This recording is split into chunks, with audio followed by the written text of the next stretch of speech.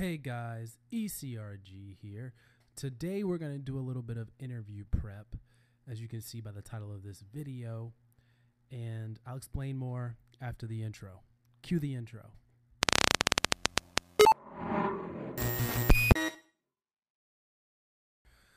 Hey guys, ECRG here, back with another video. So today we're going to be doing a little bit of interview prep, as I have an interview coming up soon for another position in clinical research, and not going to tell you the position just yet.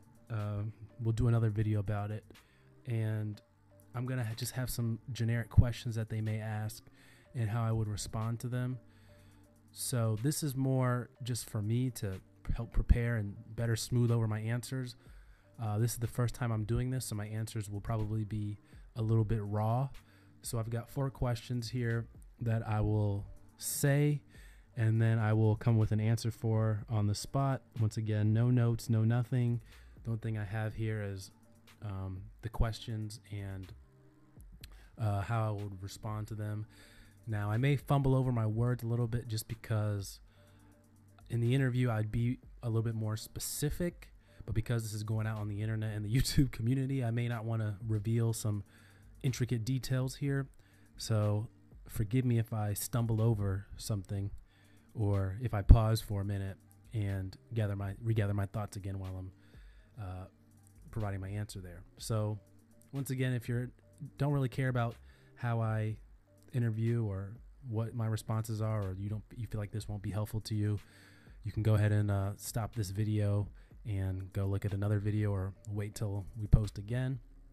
But hopefully this is helpful to somebody out there, and go ahead and abuse me in the comments for my answers if you want, or leave some positive feedback down there as well. So without further ado, let's get into the first question. So the first question is, tell us about yourself. So first of all, I would like to thank you guys for inviting me to interview today. I'm very grateful for this opportunity to interview for this position, and I just want to say thank you for that. So to answer your question, tell you a little bit about myself.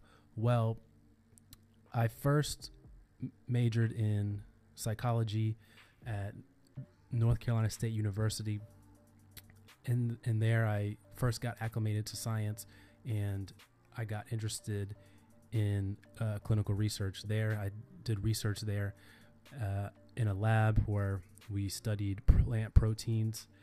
And then I decided I wanted to go to medical school. I went to 2 years of medical school at such and such university, where I then realized that medicine wasn't for me. And instead of continuing on the long path of medicine and realizing that it wasn't for me, I decided I would drop out and consider a path in clinical research.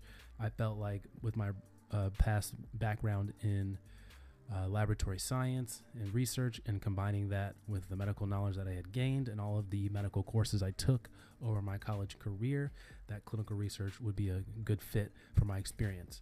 And it has been thus far. So I first came to the company right after then. I had an internship for a few months where I did a lot of TMF management and reaching out to sites and reaching out to PIs and study coordinators and getting them to submit documents to us that we did not have in our TMF. So I had a lot of experience with reaching out to sites and talking to PIs and study coordinators, which I know will be beneficial to this role, because this role will entail a lot of that. And really enjoyed that, learned that that's what was one of my strong suits in order to be able to do that. And I was able, after that contract, to get hired on full-time, for which I've been in the full-time position for over a year. And still to this day, one of my favorite things to do is build relationships with sites, and that's what I love to do. So I've had a lot of experience with that over the past year and a half. And then, of course, I was working in a more sponsor-facing fashion, but I feel like a lot of the skills that I developed doing that will also translate into this role and a more site-facing role. So question number 2, why are you interested in this position? Well, my original interest in this position, as I mentioned before, stems from my very high level of interest in maintaining and building relationships, which I learned about originally as my position as a contractor, where we did a lot of relationship building with sites, reaching out to the sites and really understanding what they needed from us in order for us to get what we needed from them. That was only further intensified by dealing with sponsors and building relationships that way. I recently attended a kickoff meeting where we're able to meet face to face with the sponsor, really build the relationship that will be the foundation for the success of the clinical trial for the next few years of which it is run, and also for building that strong partnership with our company, because we do have a partnership and there'll be more and more studies flowing through that pipeline. So that's one of the important reasons why relationships really matter, because they can lead to long, fruitful partnerships. And the same thing with the sites. Sites oftentimes will decide if they like working with a specific CRO or not based on the attention and the feedback they get from the people that are monitoring them, CRAs, in-house CRAs, etc. So having that strong relationship and that person that is able to really build and maintain that relationship is very important for this role. And I feel like that's something that I can bring to the table with my extensive graduate level clinical background, as well as my past experience calling out to sites, scheduling PSSV visits, and handling a lot of that nitty gritty, dealing with the sites. So that's why I'm interested in this position. I feel like I'm a good fit for the role based on my past experience, over a year and a half experience in the previous role, and really maintaining relationships has been something that I've been passionate about, and that is something that is absolutely integral to this role. So that was a pretty good answer. Here's the third question we have for you. Can you tell us about what previous studies you have worked on? Well, I have worked on a number of studies, about 7 different studies during my time here, and some of the ones that I've really enjoyed working on are rare disease, because the patients oftentimes don't have many other good options, because these conditions are very rare and they can be very debilitating just because there's not many options for them to choose from. So rare disease is something that I really enjoy working on. And, oftentimes we forget, oftentimes being over in the other side of things on project management, that it's really about the people and the patients and the lives we're affecting. It's about, that child that, is going to get to grow up and hopefully live a better life than they were before without the drugs that we bring to the market. It's about that grandma that is going to be able to prolong her life enough to be able to see her grandchildren graduate from college, or, get married, have their first child, things like that. So, it's really about the people in this field. And that's one of the reasons why I was interested in this position, is because we get a little bit closer to the science. We get a little bit closer to the data. We get closer to the people conducting the science, and a little bit closer to the patients as well. It's easy on the project management side of things to be a little bit removed from that and forget really why we're doing this. So that's another reason why I'm very interested in this role. But to piggyback to your question, is the previous studies I've worked on is I've done, an allergy study. I've done renal studies. I've done rare disease studies. Once again, not going to name them for the interest of privacy for this YouTube channel, but I would go in further detail there with the particular studies. But I've done GI studies, and that's it. But basically, in my capacity there, I've done a lot of TMF work. TMF is a huge topic right now, because it's easy to not be clean at any given time. So whenever there's an audit, or whenever there, people want to get the TMF in check, there's this huge scramble usually. And, that's honestly how I got my start in this industry, is the TMF was in really bad shape. They needed help. So they hired 11 of us contractors to come in and clean it up. It was rescue. It was in bad shape. So that's how I got my start. And that allowed me to, be here where I am today. So I'm thankful for that in a selfish way, but TMF is something that's a really big deal. And, I've had experience on many of those studies working on TMF, and that's both paper TMF and both eTMF, and as well as sponsor specific TMF that I've had practice doing as well. So those are about the studies I've done. Okay, very good. So can you tell us about a time that you went above and beyond what was required of you? Okay, so there was one time we were working on study binders, and in order for us to meet our deadline, we had been pushing it back, but the site visit was coming up, and we had about a week. So in order for the binder to get there on time, I had to send it out about 2.5 to 3 days before the visit. So every day counted. Every day mattered. So we get to the point where, well, first of all, I had to send in the materials for the binder, and they had a maximum capacity for that. That could be emailed in. I could email it to us internally, but I could not email it to them. They had a maximum capacity for some reason. So in order to combat that, I hand delivered it to them. I could have split it up or something, or, I think a lot of people would have just split it up because that would have been easier. But the reason why I hand delivered it is so I could shake the man's hand who was actually going to be making the binders, and so we could continue to build that relationship, because I was going to be having binders made throughout the course of the study and for other studies as well. So having that face-to-face interaction would really, I think, benefit me having that relationship as well as the study. He'd be more likely to, do things or not charge me if I needed an extra binder or something like that. So building that relationship is one of the reasons. And that paid dividends later on in that study, because when there's a time when they make a proof, they make one set of the binders we needed first.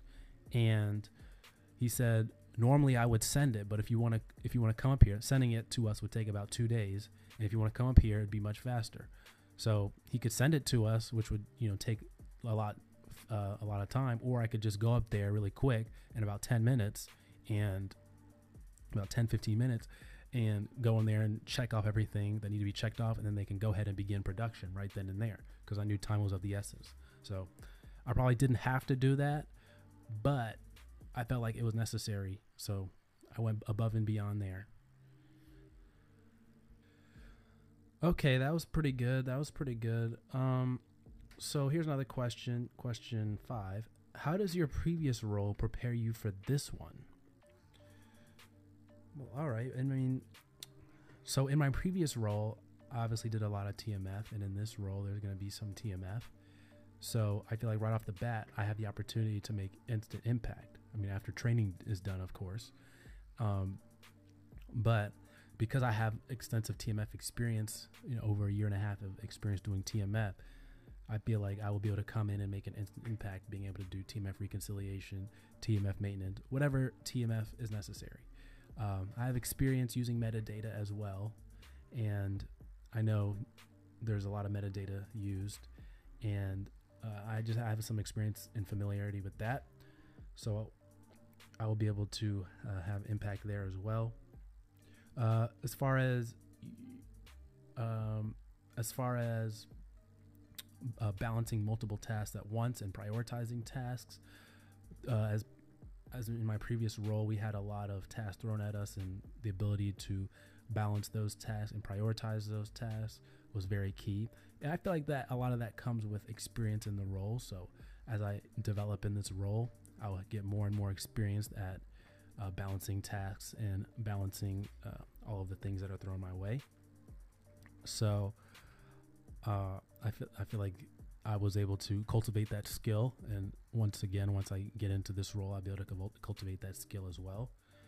I feel like talking to people, talking to the sponsor is probably pretty similar in the way that you would talk to a site or a study coordinator.